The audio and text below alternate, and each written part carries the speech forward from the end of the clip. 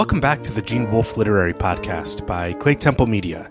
I'm Brendan Buddha. And I'm Glenn McDorman. This episode, we're beginning our coverage of V.R.T., which is the last and also the longest novella in the fifth head of Cerberus. As we said in the last episode, in the weird time stream that we live in, we took a few weeks off between novellas, and during that break, we actually published the first few episodes of the fifth head of Cerberus. And we really just want to offer a huge thanks to everyone who helped spread the word about Wolfe, about Fifth Head, and also about our project. We were really touched by all the shares and the retweets, the mentions, the emails, all the new iTunes reviews, and of course the new support on Patreon. All of that means a lot to us. We're so grateful to have such awesome people in our little book club, and we're excited to have you with us on this journey. Yeah, it's a huge encouragement to us to keep this project going. This episode, though, as you said, Glenn, we are doing V.R.T. We'll be talking about pages 145 to 161. We'll be reading this as we've read the last two novellas in this trilogy of novellas, or novel, which is to say that we'll be reading this story as if it's our first time. That means for people who are reading along with us, they'll discover the information in the text at the same time that we do. We find that this reading method really helps us get the most out of the text and what Wolfe wants from us as readers and what his goal is as a writer. It's going to take us 6 episodes to recap the text of V.R.T., and then we'll do a 7th episode where we wrap up V.R.T. in just a more formal guided discussion. After that, we'll have a few episodes to wrap up the entire book, one with just Glenn and I, where we talk about all 3 novels and how they work together. And that'll be followed by a conversation with a very special guest and friend of Clay Temple Media, Mark Aramini. I'm super excited about that conversation. We know we have a number of things we want to follow up with Mark about from the last conversation we had with him when we finished the first novella. We also know ahead of time some of the things that Mark is really itching to talk about, taking all 3 novellas, the novel together as a whole. And of course, people who've heard our other conversations with him, people who know him from a variety of Wolfe forums on the internet, know how amazing and exciting he is. It's going to be a fantastic episode and really can't wait to get there. Me neither. But as it's a few weeks away and we have quite a bit of work to do before we get there, we have to talk about V.R.T. This is a story that opens with one of my favorite literary tropes. It's kind of a nested story in some way, with a beleaguered civil servant or bureaucrat who's given a pile of information about something and has to sift through it for some reason. There's some clues as to who the information is about and what they're recording and what the purpose of the person who created the information is trying to do. And we'll figure out who that is by the end of this episode. But there's also a little bit of a meta story going on here as well. And so Wolfe is really, again, pulling out all the stops and really digging into this technique to tell a story in the same worlds that we've encountered in the past. So without any further ado, let's just get to the recap. Yeah, there's a big chunk of text to cover tonight. Like the novellas that precede it, V.R.T. opens with an epigram or an epigraph. We've been kind of inconsistent with our usage of these terms. But this one reads, "But don't think that I am at all interested in you. You have warmed me, and now I will go out again and listen to the dark voices." This is from Karl Čapek's piece of flash fiction called From the Point of View of a Cat, which does exactly what it says in the title. It describes a human from a cat's perspective. And in doing that, it makes use of the literary technique of making strange, of making ourselves strange. And this is a technique, Brandon, that, of course, you always point out when we see Wolfe himself using it. And so it seems clear from thinking about Čapek's piece as a whole that V.R.T. is going to give us something similar, right? It's going to give us an examination of humans from the point of view of something else. And since we've already read 2 stories in this fictional setting, I think it's fair to assume that the something else is going to be an abo or several abos. But I think it's important to note that the 2 lines that Wolfe has chosen from this Čapek story are about how even though the cat lives with a human and observes this human, he is still his own creature with his own concerns. And the human is not really one of those concerns, right? There's almost a disdain and perhaps even some hostility in these lines. This is a fantastic piece of fiction, and we're going to kick off our discussion by reading it aloud and really trying to dig into what Woolf is doing by using this as the epigram of this story. Karl Čapek is also famous for popularizing the notion of robots as, like metal slaves. And he is also a Czech writer who wrote primarily in the period between World War I and World War II. And he was writing sci-fi before there really was such a thing. He was kind of a luminary in the early field of speculative fiction. And he died too young, and he was explicitly not awarded a Nobel Prize in Literature because he was too vocal in his opposition to Hitler and fascism. Well, now let's move into the story proper. But I think that before we truly begin the recap, we do need to say a few things about the format of this story. And Brandon, you've already mentioned these, alluded to these a little bit. V.R.T. is a frame story or a Ness story, right? There's a story that is happening now in the present, but much of what we're going to encounter are other stories within this frame. It's a classic storytelling device, and listeners certainly have encountered it before in at least a dozen ghost stories. But Woolf does not use that here simply as bookends. The frame story is very much an important part of the story, and it will actually rear its head every few pages in this first section, and then in some of the other sections that we tackle as well. Okay, now the story. Our story begins with a box. It is an old, worn dispatch box made of leather and brass that have both seen better days. The military officer who is taking delivery of this dispatch box orders his slave to open it. Inside are notebooks, reports, forms, letters, spools of audio tape, and even a school composition notebook. The officer picks up this last one, and on the cover are the initials V.R.T. A monogram, the officer thinks. But these initials are poorly written. They're so bad that they look as if whoever made them was merely copying them as images without understanding that these were letters, that they had some sort of meaning to people who could see them. Very briefly, the officer opens the school composition book and reads, "Birds I have seen today. I saw 2 birds today. One was a skull shrike, and the other was a bird that the shrike had." And the officer tosses this book away before he even finishes reading that complete sentence. But to our ear, this sounds very much like something one might see on St. Anne, or at least the possibly fictional St. Anne of John V. Marsh's story that made up the previous novella. Woolf deploys a huge amount of information in this opening section.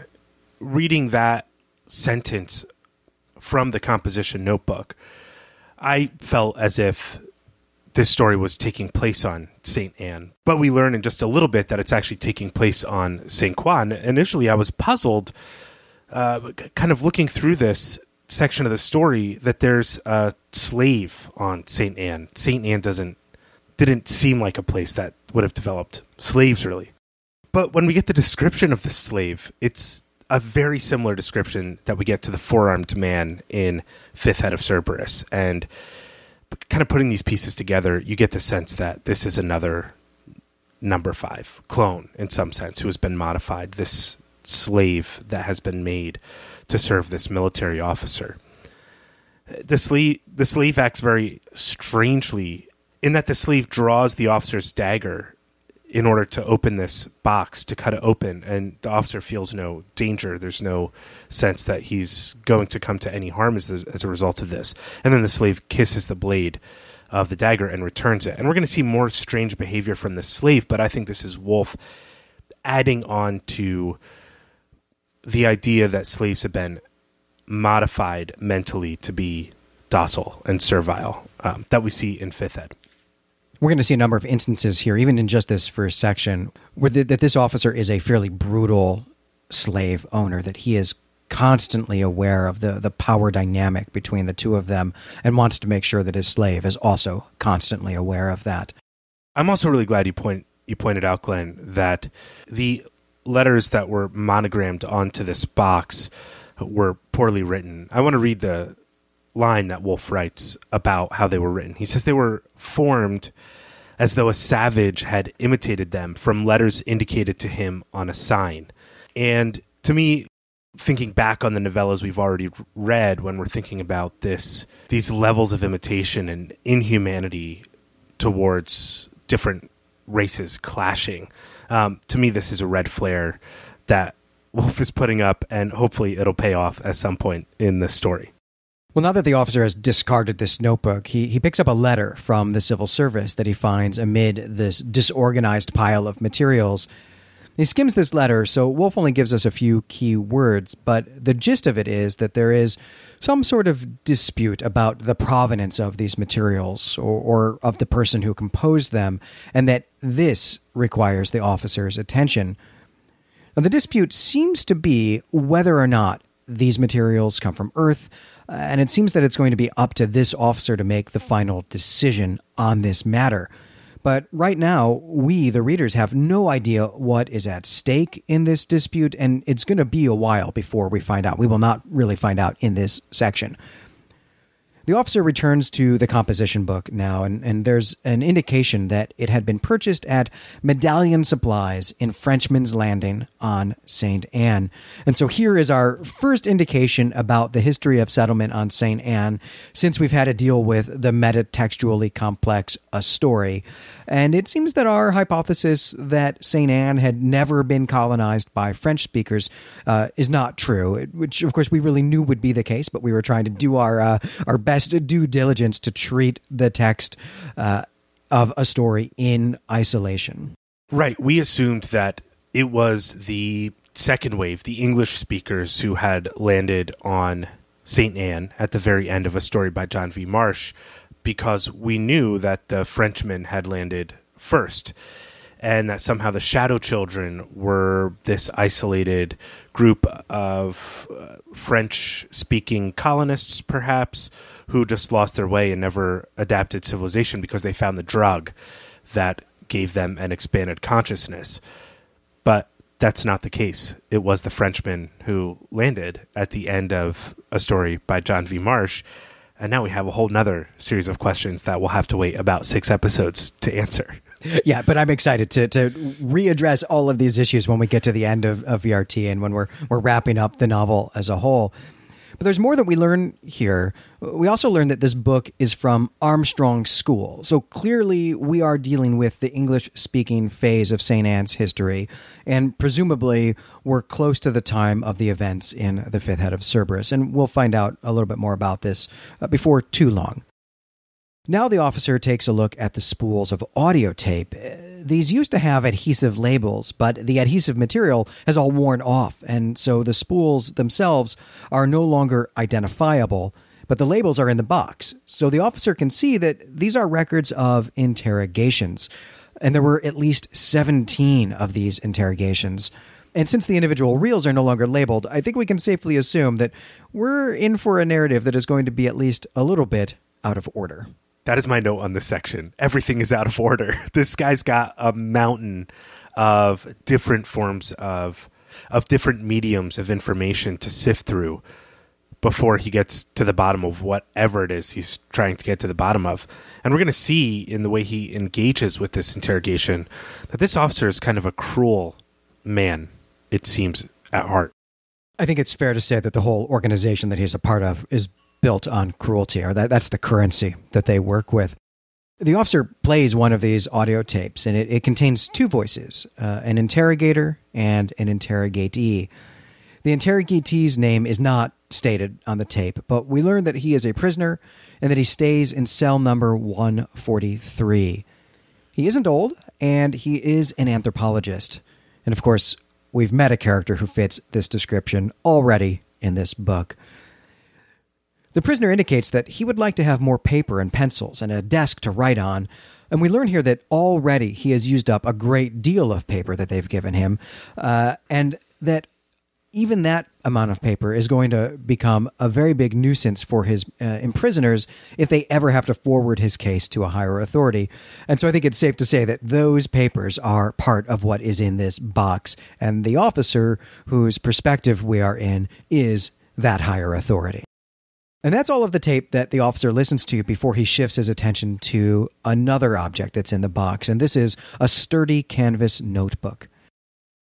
Inside, we discover that the first 3 sheets are missing, very conveniently, and so the text begins in media res. What we can glean, however, is that this is the personal journal of someone who has just come to St. Anne from Earth. This person is struggling with the slightly longer day of St. Anne, living in a kind of interminable jet lag, it seems. It sounds very unpleasant.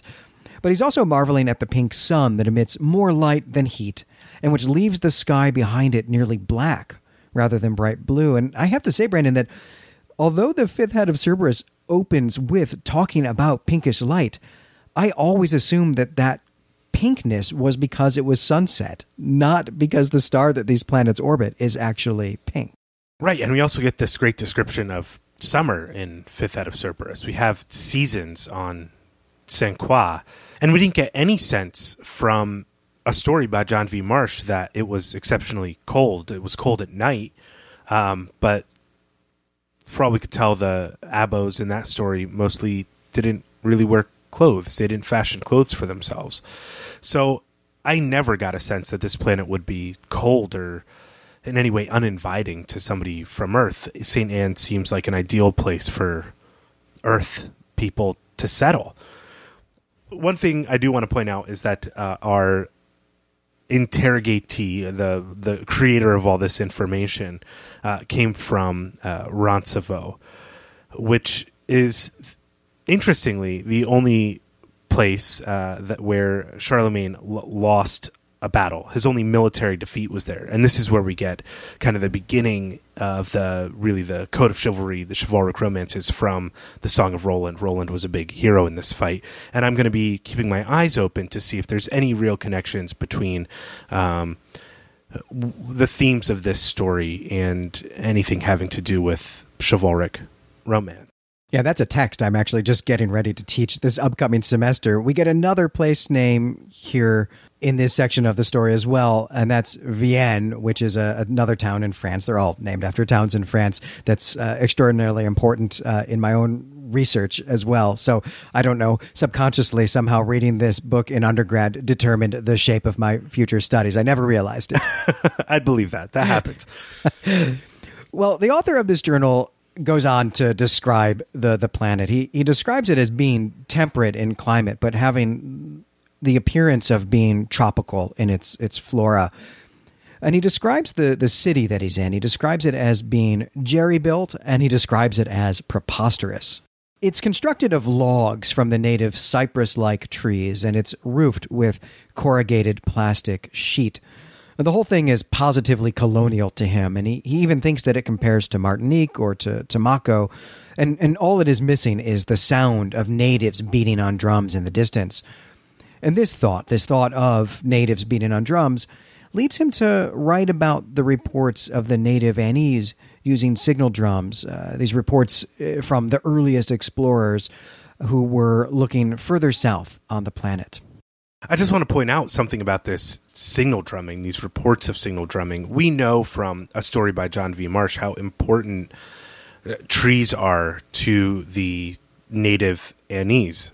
And we get a lot about trees in this section. One, the civilization is built from logs from these cypress-like trees. And we don't know if these are the sacred trees or not. But just that immediate reference calls to mind, the horror of wiping out the Annese people without realizing it, as many of them, we believe, were perhaps trees in some way.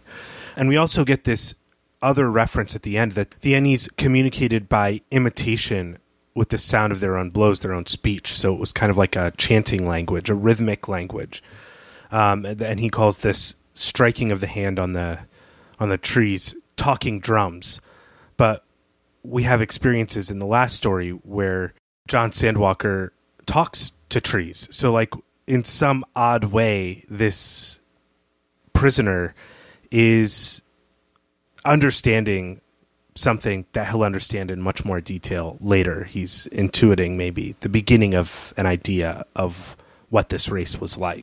And Wolf has done a clever thing here with naming the trees as being like cypresses. They're called sycamores in a story by John V. Marsh. But this is actually a joke about how we translate these Greek words into Latin or into English from Christian scripture.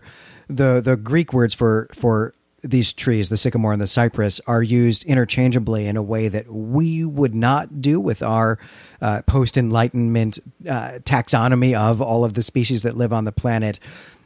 And I think Wolfe is having fun here by interchanging them himself. Well, the officer loses interest in this personal journal. He seems to be the most impatient person ever. He won't just sit down and read a text. And now he looks at a sheaf of papers that were bound together back in Port Mimizan, where this whole box has come from. And these two contain a first-person account, and it's clear that it was written by the prisoner we heard being interrogated on the tape. It's something of a rambling account of how the prisoner has broken the sort of Morse code that other prisoners use to communicate with each other from cell to cell and all around the prison. But we learn two things that are important and interesting here. One is that the prisoners refer to themselves by their cell number. And two, the writer has a nearly eidetic memory. He can perfectly recall the exact words that people use, even when he doesn't understand their full meaning. And because of this, he's able to understand them later, and sometimes years or even decades later, as he has grown in wisdom and education. And he gives us an example of this by writing about things that he remembers his mother saying when he was 4, which presumably was 20, 30, 40 years ago, and he remembers them perfectly.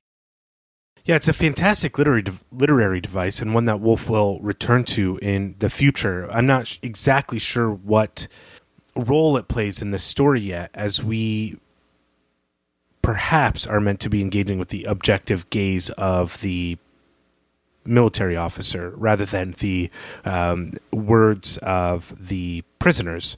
But one thing I do want to point out here is that this tapping Morse code, almost like mode of communication that the prisoners engage with, is almost exactly like the signal drumming he talked about earlier, where they imitate speech with the drum sounds. This is the same thing. They assign phonetic sounds to a series of taps in order to get their meaning across. And so just a page before, we're being told this is like what all primitive people do, and then we're being shown these people on Port Mimizan in prison who are doing very nearly the same thing. Right. Just by virtue of being imprisoned, they've become themselves primitive. Here we get an interlude with the officer. We come out of the text that he's reading, and we are really in the frame narrative. He steps outside to enjoy the night breeze, and St. Anne, high over his head, seeps the world in sad green light, and he can see the masts of ships in the harbor. And I think that this description that Wolfe gives is a really beautiful way for him to let us know that this part of the story is back on St. Croix. This is really when this becomes explicit to us. But he's also letting us know that it is in a harbor city that is not Port Mimizan. So he's really showing us the extent to which, the ocean is what characterizes St. Croix in the way that the vegetation defines St. Anne. But this officer is not merely interested in enjoying the night breeze. In fact, he might not be interested in that at all. What he wants is for his slave to go and fetch him his favorite prostitute, a woman named Cassia, or perhaps it's pronounced Casilla. But the slave knows that she is busy with the major right now and will be for the next 2 hours. And so the officer goes back to work while he waits his turn. And I have to say that I could have done without this bit of the story, but I suppose that it serves the purpose of informing us that the officer is not at all a sympathetic character, and he does this before we get too far into this tale. We'll be talking about why this type of interlude is in the story in our discussion, so I really don't want to go into it in too much detail right now.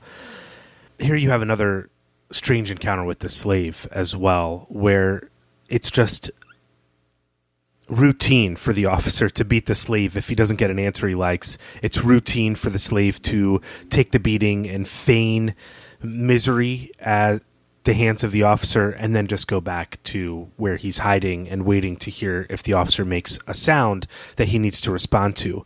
And I also get the sense here that the slave is kind of a slow thinker, or maybe only knows information he's supposed to know. And I think once again, it's just being reinforced that this is the type of slave that Maitre made at the Maison du Chien. Yeah, I'm looking forward to talking more about that when we get to the discussion. When the officer returns to work, we're back in the narrative of this personal journal. The writer is an anthropologist. It is, of course, the prisoner on the interrogation tape. And we're going to learn in just a few pages that this is indeed Dr. Marsh. And so I will just begin calling him that now. And of course, as we know from the first novella, Dr. Marsh is on St. Anne to learn everything that he can about the indigenous people.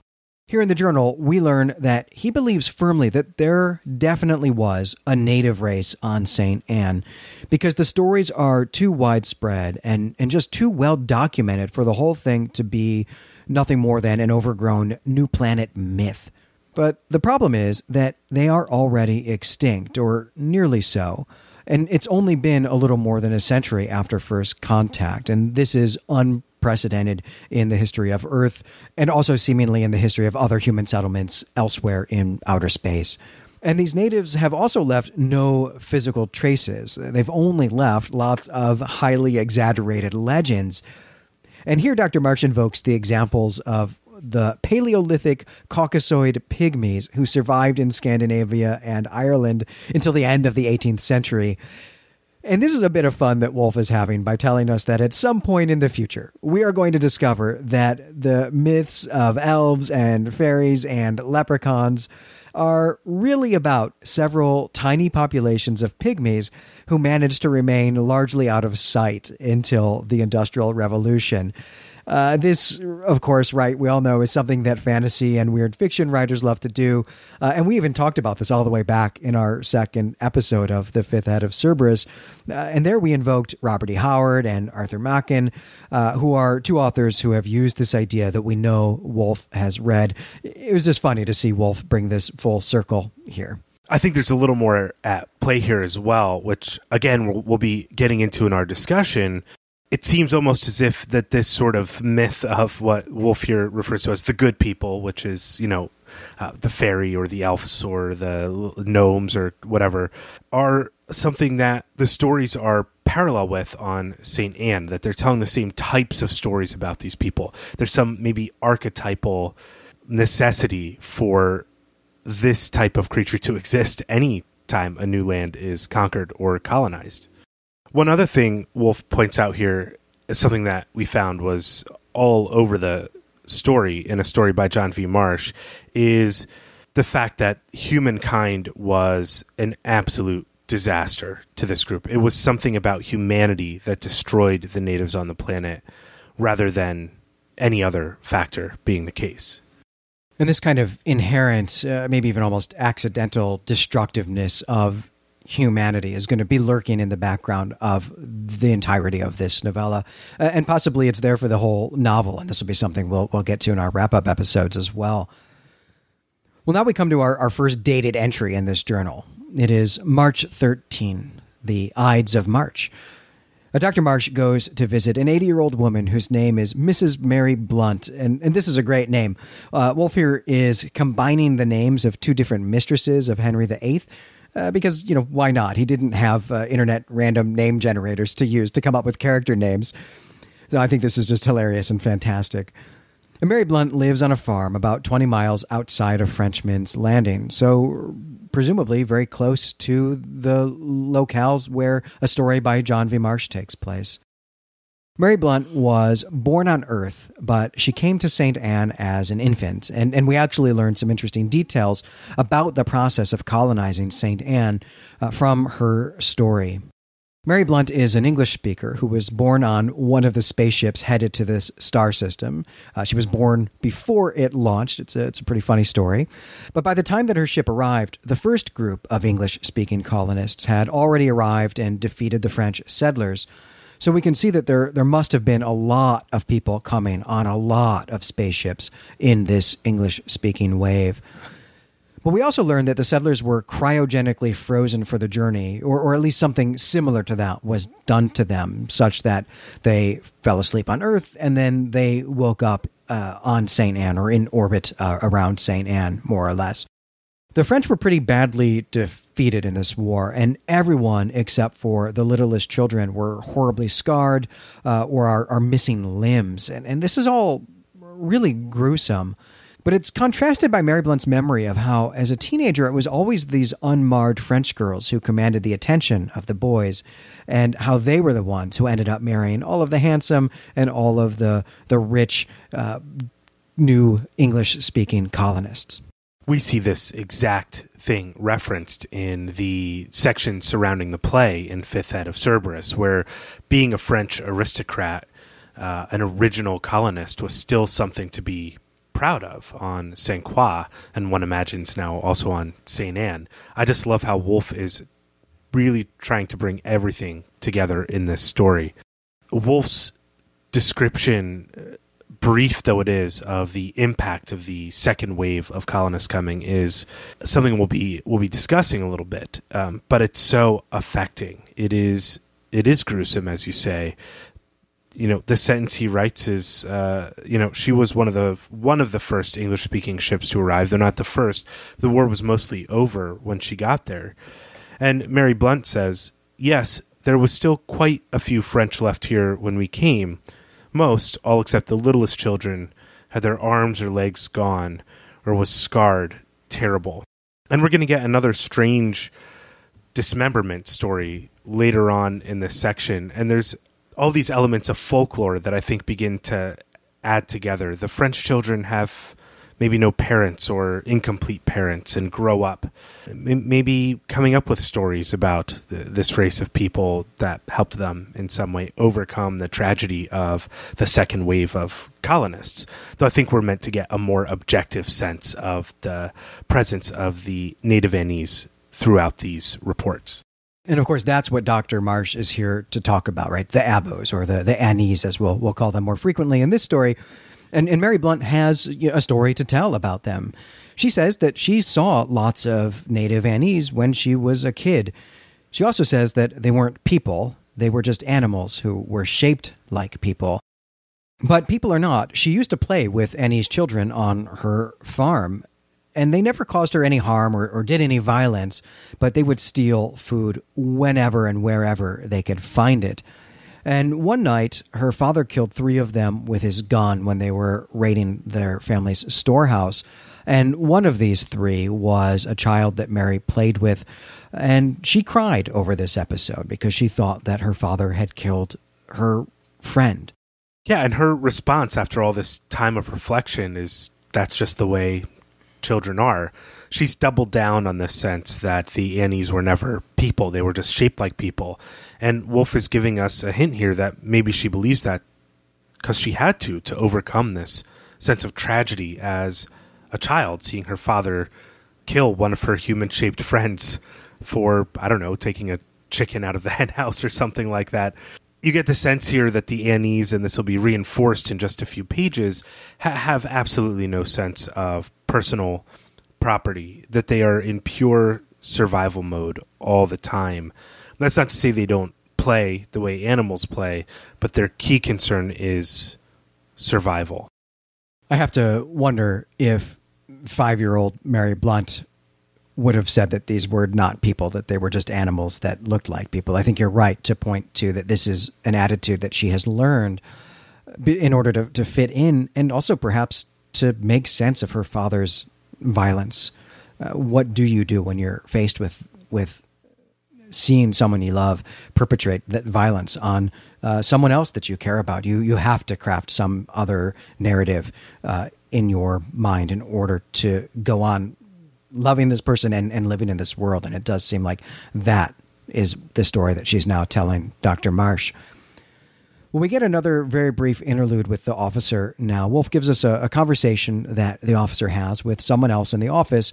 The information here that really matters is that the prisoner whose journal he is reading is not a political prisoner, but is a criminal prisoner. And this distinction is going to become something that matters in later sections of the novella. When we return to the journal, we get the account of an interview that Dr. Marsh conducted with Robert Coulot, who has a story from his grandfather about another encounter with an Anise. His grandfather used to be a walker, a hiker, I think we would say, and he was of the opinion that the Anise were not one race, but in fact were many distinct races. And I'm not sure if race here is being used for species or for culture group, and I'm looking forward to finding out more about that. My sense is that it's being used for species. That you see the English attitudes in the story really be the ones that are about separating people into people groups, but the French attitudes are more aware of different species somehow, perhaps because they came to the planet first. I also love the name Robert Coulot, who is a designer. He makes clothes. It's like culottes, the pants. There's just another funny, wolfy play on words here, I think, where he pulled the name out of a hat. Right, and everyone knows sans culottes from the French Revolution. Presumably, Wolf is referring to the politics of the French Revolution here, as we're going to see later on in the story, that political, ideological disputes have not been left in the dust of Operation Aries, but in fact are present in this book as well. Well, now let's get to the story that Robert Coulot has to say. When his grandfather was an old man, he told a story about going on a short walk and encountering an Anise who would sometimes appear like a man and sometimes like a fence post or a dead tree or old wood. And we're going to see this repeated throughout the story. Yeah, Wolf here with this translation, with this imperfect translation from Coulot, is forcing us to try to triangulate a meaning rather than giving us the actual word the grandfather used and its direct translation. This is reaching for meaning, not providing a definition. Yeah, and Marsh, I think, even comes away from this conversation knowing less than he did when he went into it. We're going to get another interview now, and this is with Dr. Hagsmith, another great name. Dr. Hagsmith considers himself to be an amateur folklorist. And he explains to Dr. Marsh that his approach to studying the Anise differs from Marsh's. Dr. Marsh is looking for what is true, and he's going to find very little of it. But Dr. Hagsmith looks for what is false, and he has found plenty. Dr. Hagsmith has been on St. Anne for 20 years, and in those days, they all thought that this city would be a metropolis by now, with museums and parks and sports stadiums. But they just never attracted enough people, they never attracted enough money, and so the town remains this preposterous, jerry-built place. But in these 20 years, Dr. Hagsmith has collected thousands of stories about the Anise. According to him, most Anise live in what he calls the back of beyond, which is a really wonderful expression for wilderness. This was coined by Walter Scott in his early novel, The Antiquary, which is the only Walter Scott novel that's on the shelves here in the studio. And according to other stories that Dr. Hagsmith knows, the wild Anise look like people, but they are the color of stones with great shocks of wild hair, except for the ones that don't have any hair at all. Some are very tall, and some are smaller than children. And of course, we've encountered all of these descriptions before in A Story by John V. Marsh. Dr. Hagsmith tells Dr. Marsh about one particular Anise who was seen walking around and resurrecting animals that had been killed when the new railroad had been built. People called him Cinder Walker because of this resurrection ability he has. One day, a human woman had her arm cut off by the train. Now, her husband got her to the hospital in time, and the doctors were able to get a frozen arm out of the organ bank and graft it on. Standard procedure, not really an interesting story in its own right, apparently. But Cinderwalker goes and does the exact opposite.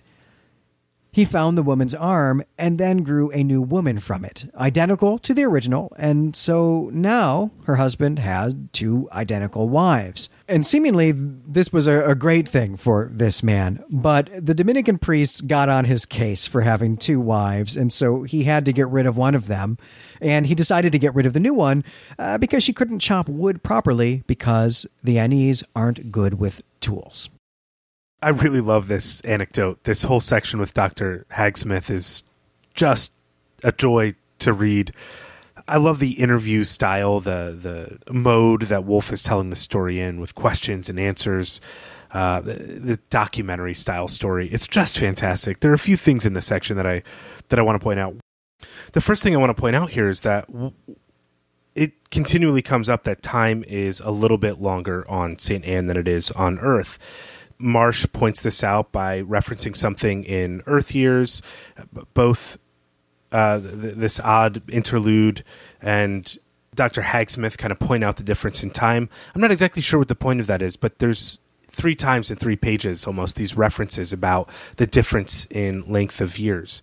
Another thing that comes out of this great interview with Dr. Hagsmith is that when Dr. Marsh asks if the Annies still exist, Dr. Hagsmith's response is, as much as they ever did. It's just something I want to point out as we're looking at Dr. Marsh first uncovering the parallels between the stories of elves and fairies and imps, mischief makers, changelings on Earth, and what's going on here. He's encountering a folklorist who might be more interested in the mythology than the reality here, and that might be worth digging into. Yeah, the business with the time is interesting. We know this from the first novella. I don't even recall that we actually really talked about it in any of those episodes, because the difference in the years is a matter of a few weeks. It matters a little bit for the way that the narrator is calculating his age, but it's not extraordinarily significant. But here, for the first time, we're actually getting the story from the perspective of someone who wasn't born in this star system. And it seems to be being used to demonstrate his alienness to this world, and also to point out to us that the people who live on St. Anne are aware that he is a stranger here, that he is an alien, and that he needs to be treated almost like a child who doesn't know what's going on. But what we didn't have a sense of in A Fifth Head of Cerberus or in a story is that the days are also a little bit longer. So it's not merely that these planets take a little bit longer to revolve around the sun each year. It is also that the rotation is different. And so the days are a little bit longer, which is why he's experiencing this interminable jet lag. But I'm not sure what Wolf is doing with that, if that's going to become a theme that we'll want to be paying attention to and be dissecting. I'm looking forward to seeing how this progresses in later sections of the story. Well, we've got one last interview in this part of the journal, though we don't get the full name of the interviewee here, only the information that this is a Frenchman. Dr. Marsh is interested in learning more about Annie's sacred places, and this man tells him that they had many. Anywhere a tree grew in the mountains was sacred to them, and the places where the river Tempest enters the seas was a very sacred spot for them, and there was a ring of great trees there, the stumps of which are still visible. And we will absolutely be talking about the relationship between this real river, called the Latin word for time, and the metaphor of time as a backwards flowing river in a story when we get to our wrap-up episode in a few months, and we've got all of the details of this story under our belt. And I'm excited to do that because this remains something that is giving me a headache. Well, this Frenchman also gives Dr. Marsh one more detail about Annie's sacred spaces that appears in a story, right? He mentions that there is indeed a sacred cave far up the river Tempest. This is the Gorge of Thunder, always. And he also tells Dr. Marsh that there's a man named Trenchard and his son who will take him to see the sacred tree ring if he pays them to do it. Trenchard, he says, is mostly a beggar, and he even pretends to be a native Annese because his hands are so crippled by arthritis that he can't really work. And this seems to be something that everyone agrees is a defining feature of the natives, that their hands don't work very well. And so Trenchard is leaning into this trope.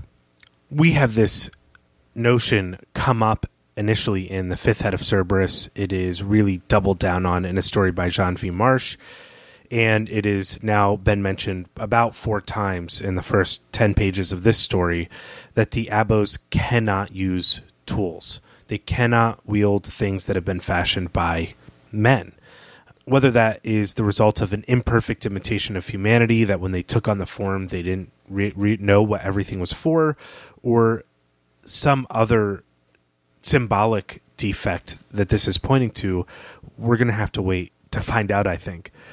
It's also really crucial to note in this section, and Wolf just slips it in there, and you did also, Glenn, that the sacred ring of trees has been chopped down. And this goes back to the cypress-like trees being chopped down that we saw earlier, that there was no attempt to treat the native race on this planet by the invaders as anything but animals or primitives in some way who did not deserve the time it would take to understand their practices and rites and religions, though now people are referring to places they went as sacred. Sacredness is something you would only attribute to a culture you respect in some way. So there's some real cognitive dissonance going on here that Wolf is bringing up. But he's, again, doubling down on the fact that humanity, something in the nature of humanity, has led to the total destruction of this species. I do think it's clear that this town that they're in has been constructed out of these trees, which is disturbing for all the ways that you mentioned, and I'm really looking forward to seeing the continued interplay here.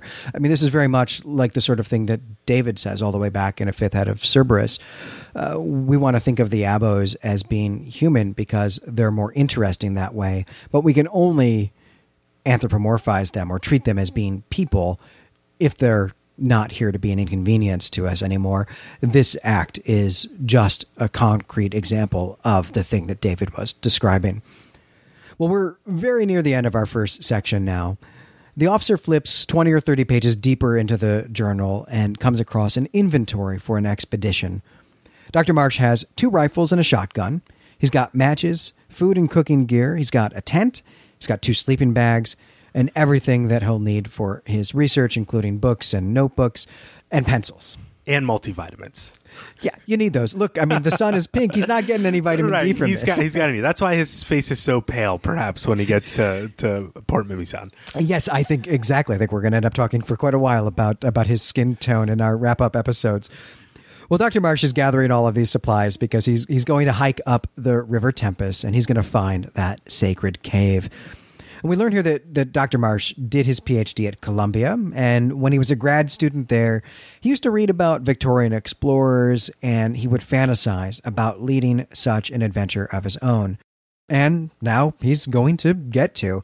And for the second time in this book, I have to say I'm filled with real envy. I want to be going on this expedition, either in place of Dr. Marsh or maybe even with him if that was the price. And this brings us now to the end of what we're covering today. Yeah, this guy is completely unprepared for whatever adventure he's going on. This is the kind of optimistic boy's adventure beginning where the hero has no idea what's in store for him. The worst he can imagine is falling off the mule, or that the boy that he's traveling with somehow turns out to be wretched and cuts his throat. He doesn't imagine that going out into the wilderness with a lot of heavy gear and packages could somehow be dangerous to him. Yeah, we knew this type of person in the Army. Yeah, well, they don't just exist in the Army, it turns out. It turns out. Well, on that note, that's going to do it for this episode. I'm Brennan Buddha. And I'm Glenn McDorman. You can find us and our other creative projects at claytemplemedia.com. Head on over to the Clay Temple forums and let us know what you thought of the first section that we covered of V.R.T. Give us your theories. Let us know what you think of the story so far. We'd love to hear from you. Next time, we'll be back with a discussion of this section. And until then, we greet you and say farewell.